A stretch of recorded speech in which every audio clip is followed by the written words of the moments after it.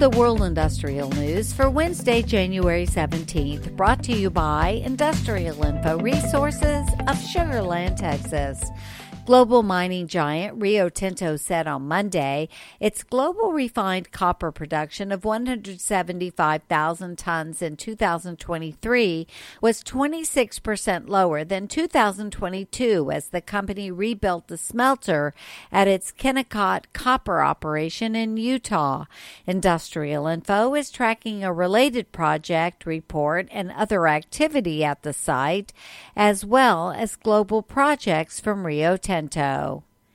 Industrial Info is tracking more than $4.3 billion worth of projects under construction in Colorado. Thanks to a few large projects, the pharmaceutical biotech industry leads the state in terms of value, followed by the food and beverage industry.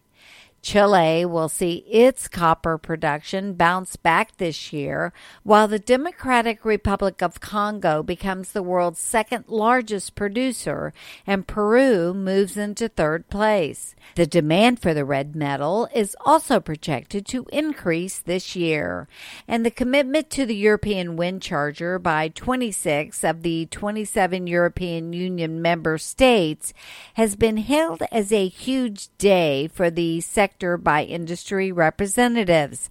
The European Wind Charter sees most countries, except Hungary, and 300 companies from the wind energy sector committing to deliver on the actions set down in the European Wind Power Action Plan. For details on these and other breaking news, read the full stories at www.industrialinfo.com. I'm Peggy Tuck, reporting for Industrial Info News.